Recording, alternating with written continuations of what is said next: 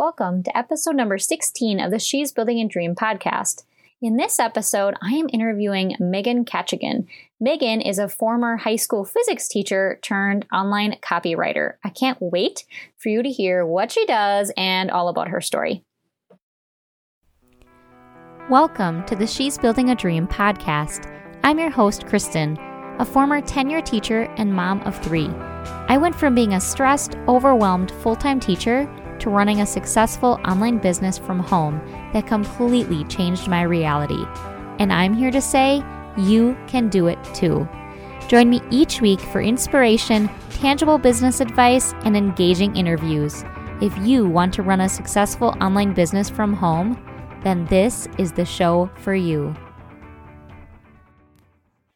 All right, Megan, I'm super excited to have you here on the podcast today. I would love to hear your story on how you got started from being a high school teacher, right? High school teacher turned online entrepreneur. I can't wait to hear. Yeah, thanks so much for having me. So I spent 10 years in the classroom teaching math and physics to high schoolers. I also coached cross country. And then it felt like a gradual process, not all at once, to becoming an entrepreneur. So while I was still teaching full time, I started to take online courses just to learn new skills. So I was reading all the articles, listening to all the podcasts, and I noticed that really started to change my mindset. Like I used to have a really huge fear of failure, was a total perfectionist, wanted everything just right. But now what I once saw as failure in air quotes there, I now see as building blocks to success. Like it's no longer super embarrassing. It doesn't make me feel unworthy of good things, but mistakes are all just part of the progress. They teach you, they move you forward. And those disappointments actually just inform better decisions. To me, failure has become clarity. It's just an education and data on how to make healthier changes. So failing, again, air quotes there, is really been the way that I have been able to press forward. And I would think so many entrepreneurs would agree with that. So I think step one in becoming an entrepreneur was learning those new skills while I still had the full-time income and then taking action on them. So applying what I had been learning. And it just starts in baby steps, just doing the next thing and taking it one thing at a time. And I was just finding time in the margins to make these things happen. So for me, my school day ended at 2:30 and I was contracted to be there till 3. And I set boundaries at 3 o'clock. I kicked students out of my room who were just hanging out or wanted help. And they had a lot more respect for me and my time when I set that boundary. And it felt like more respect for myself as well, saying, okay, this is important to me and I'm going to make time for it. So this is what margin time looked like for me. I had between 3 o'clock and then till 4:30, I'd take my gym class that I really like. So I had this hour and a half in the middle of the day where I was super tired after a long day of teaching. You guys are familiar with the exhaustion. And so usually that's like kind of my afternoon slump. I just want to take it easy and rest, hang out for a little bit. But I really forced myself to keep my eyes on my goal and build this bigger dream for myself. So I made just that hour and a half a day and made that little by little really add up. And setting small deadline goals helped me stay focused as well. So that might look like finishing a module of an online course this week and planning it out in my agenda, writing it down, how much I could realistically get done in those small time chunks. Or I set aside one Saturday to do my website and just press publish. So not spending more than a few hours on it and being okay with it not being perfect and it just being a start. And little by little, all those steps added up to something. And then another thing I did was constantly checking in with myself. So for me, that looked like journaling it out and then talking to trusted friends, because a lot of me felt like this is crazy. It should feel like this huge risk. but I actually felt really at peace with my decision and the direction I was going in. And it actually felt like it was a bigger risk for me to stay in teaching, where I started to feel stagnant after those 10 years. And whereas this allowed me to have no cap on what I could do, what I could create, how much I could make. So those check-ins were really helpful, that this wasn't just some spontaneous decision, but it was really intentional and really in line with what I truly wanted for myself, my life, and my family. Another thing was being financially smart. So they say to have savings of 6 months minimum to, cover your expenses, understand that this is not going to be an overnight success, but it's a process.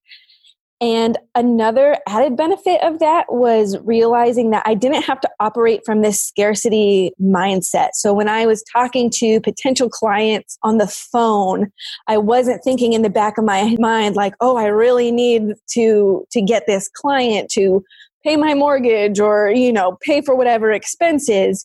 But I knew that I was covered. So if I wasn't truly aligned with working with this particular client, then it was okay to have that answer be no, and know that I would get another client down the line that was more in line with what I wanted to do and who I wanted to work with and serve and help. Wow, that is so powerful. That is such great advice. Having 6 months saved up, because a lot of people think that they can just start a business for $100 or $500, and they don't realize the costs that come with the things we need to pay for to keep our business running and being able to support your lifestyle at the same time. So I love that. That is so smart. So smart. Exactly. Yeah. And once you have that, you're ready to make the leap. And I don't think you ever feel fully ready, and you never will have it fully figured out. But you just have to trust in yourself that you can be resourceful enough to figure it out as you go. And I found that people are so willing to be helpful and help you out. You just have to ask. Like, I've connected with so many people who I could have spent hours Googling this question I had and figuring everything out on my own, or just ask this expert who's been doing it for a year longer than I have. And they're like, oh yeah, just this, this, and this. And like in a few sentences, my question could be answered or point me in the direction that I need to go and save so much time. And people are so happy to help out. We all started at the beginning at one point. And entrepreneurs, I feel like, are so ready to be helpful and can really empathize with how it is when you're starting out. Yes, I love it. So smart. There's so many good nuggets you just shared just in your story alone.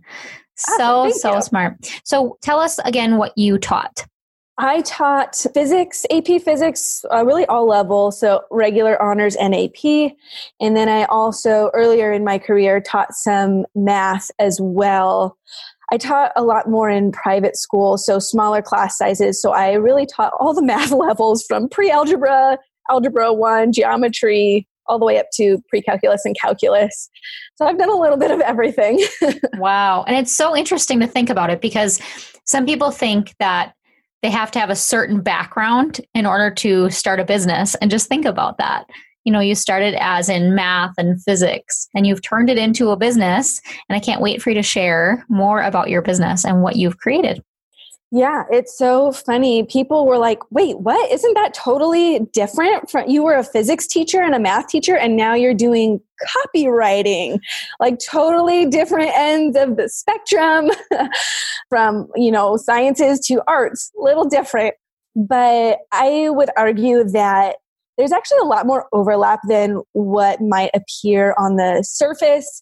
I think copywriting specifically is a more data-based or data-driven type of writing, and coming into it with this scientific method type of mindset and experimenting with things, testing, making hypothesis testing, and then seeing what works and looking at the data to see, okay, what's converting and what's not, has been really, really helpful. And so when I was in college, I actually double majored. I did philosophy and physics, which is a unique combination, but it's kind of coming full circle now, because philosophy was like, I really enjoyed researching. I really enjoyed reading and writing about things that were deeper and really mattered in life.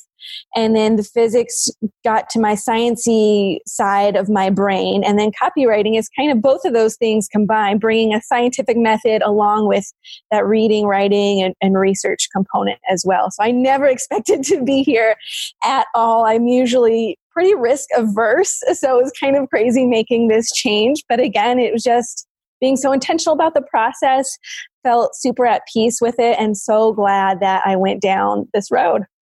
Awesome. I love it. So cool. So tell us what it is that you do with copywriting. Yes. So I do copywriting primarily for coaches and digital course creators.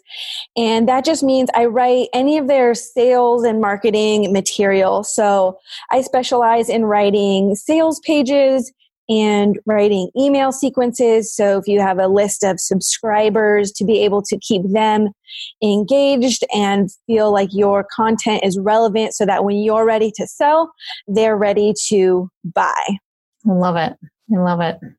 So what can you share with us about copywriting today? Cool. So I have 4 essentials that I would love to share that you would use in all of your copy. So that is from a website to emails to social media posts, applicable to all of those. So number 1 thing you need is a juicy hook. So that could look like a headline, an email subject line, or just the first sentence of your Facebook or Instagram or LinkedIn post, wherever you're posting there. So it doesn't matter how great the rest of your writing is if the headline doesn't bring them in. So I say that's like the 80% of your success, and then the 20% is everything else. Because if they don't get past your headline and read all the other wonderful things you've written, it doesn't matter. So it's really important to spend a good chunk of time writing that strong headline that's going to hook them in, capture their interest, and make them want to keep reading more. So number 1 is that juicy hook. And number 2 is creating an emotional connection. So empathy is the greatest tool of copywriting. You can create an emotional connection in a few ways. One method I really love is telling a story. People really connect to story. That could be your own story. It could be a customer story. It could be a historical example, but any kind of story is really powerful and really easy to remember. So it'll make what you're talking about memorable. Another method is to future cast, or that just means to get them to imagine what their life could be like once they go through your course or your program, and they can start to imagine this transformed version of themselves and what that feels like. So basically, as long as the readers can identify themselves in your copy, then that is going to really make them feel like you are speaking directly to them, and that's going to keep them reading and keep them wanting more. So after you develop that emotional connection, you want to give them some proof, because everyone comes in a little bit skeptical, especially in the internet space. It's like, who is this person? So we want to remove the doubt and overcome objections. So this is not being hypey. Hype actually just kills the sale. You really want to just gently overcome their skepticism, and you can do that in a few ways. It can look like a customer story or testimonial. You can use facts or scientific studies, graphs, anecdotes. So going back to those other types of stories, or demonstrating the power of your product in action. Or maybe that's a case study if it's a service-based business. But basically, what I always do is make a list of all the reasons why someone would not buy, and then address those in your copy. So maybe each objection would be a different social post, or if it's a sales page, all of them should be addressed on that one page. And it's not in a defensive way, but just coming and saying, here's why that's not really an objection, or here's how maybe this is more important to consider than something like that. So once you remove the doubt and overcome those objections, and you've connected with them emotionally, you are ready to have a clear call to action. And a call to action is really just about leadership.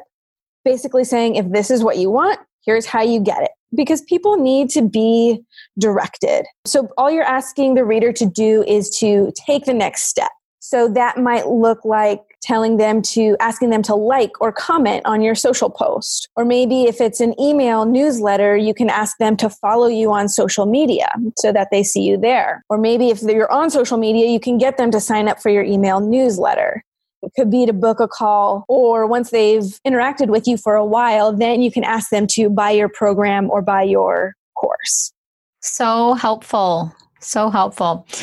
Where do you recommend people finding objections? Like, how do people know what their audience objections are?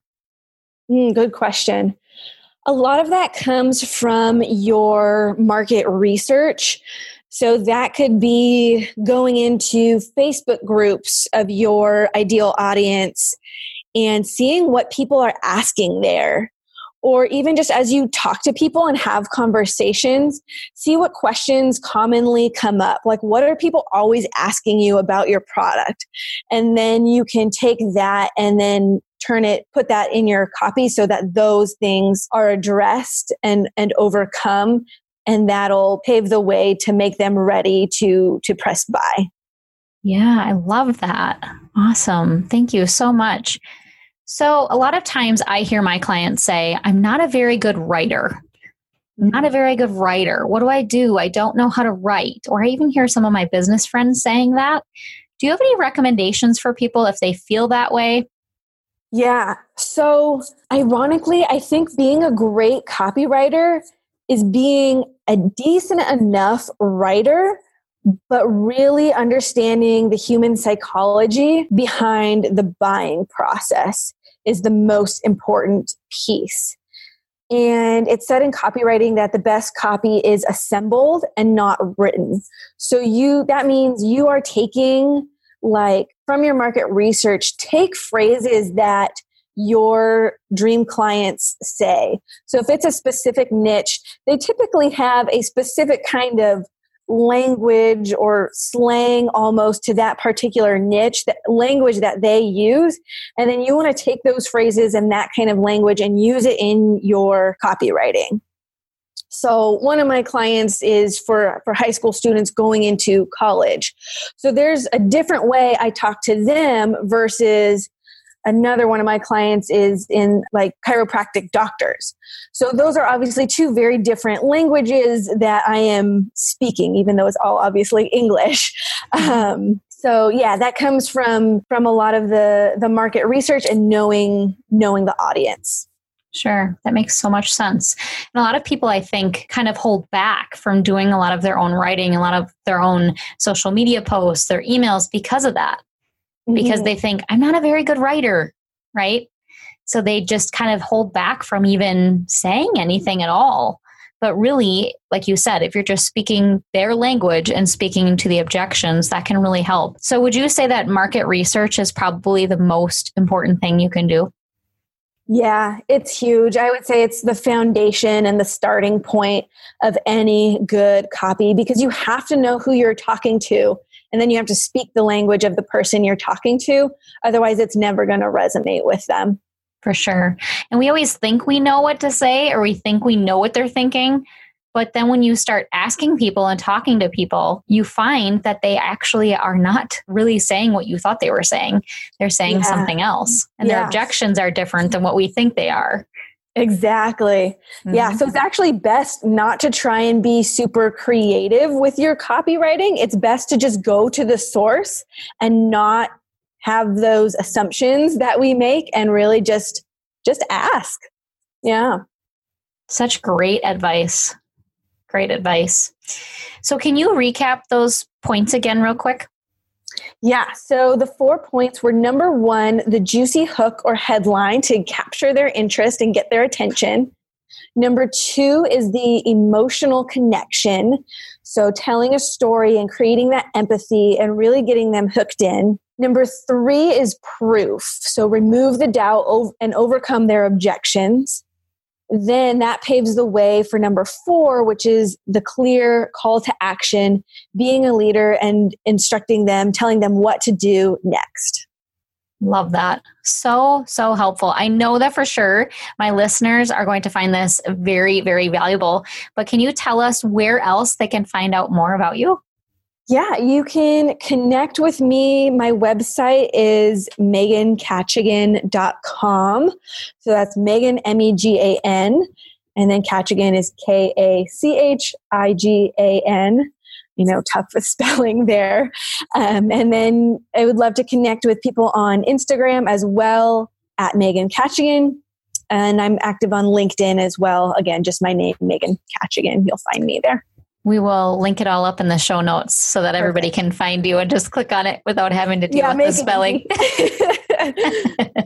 This has been so, so valuable. And I know that so many people are going to appreciate your advice and hearing about those 4 steps, because I think they're super powerful and they really get people a foundation of where to start with their copywriting. And I know a lot of my audience is just starting out with their copywriting. So they're just starting out with that. So I think it's going to be really, really valuable for them. So thank you so much for being here and for allowing us to have you on the podcast. Definitely. Thanks so much. This was so fun. Now, before you go, I've gotten emails from so many of you who have asked how you can get to be a part of the Dream Builder Teacher Society, and the doors are currently closed. But right now, you can jump on the waitlist, and when you do, I'll be sending you something special along with some other free gifts while you wait. I'm so excited about everything in the Dream Builder Teacher Society, which is my incredible membership community for teachers who are creating online businesses and are ready to replace their income. I get it. You're tired of the hustle lifestyle. You're tired of wondering if there's more out there for you. You're ready to transform your life. I have one mission: to help teachers create profitable online businesses so they can change their life. So head over to dreambuilderteacher.com/waitlist to get on the waitlist today and get ready to make your dream your reality and create your very own online business.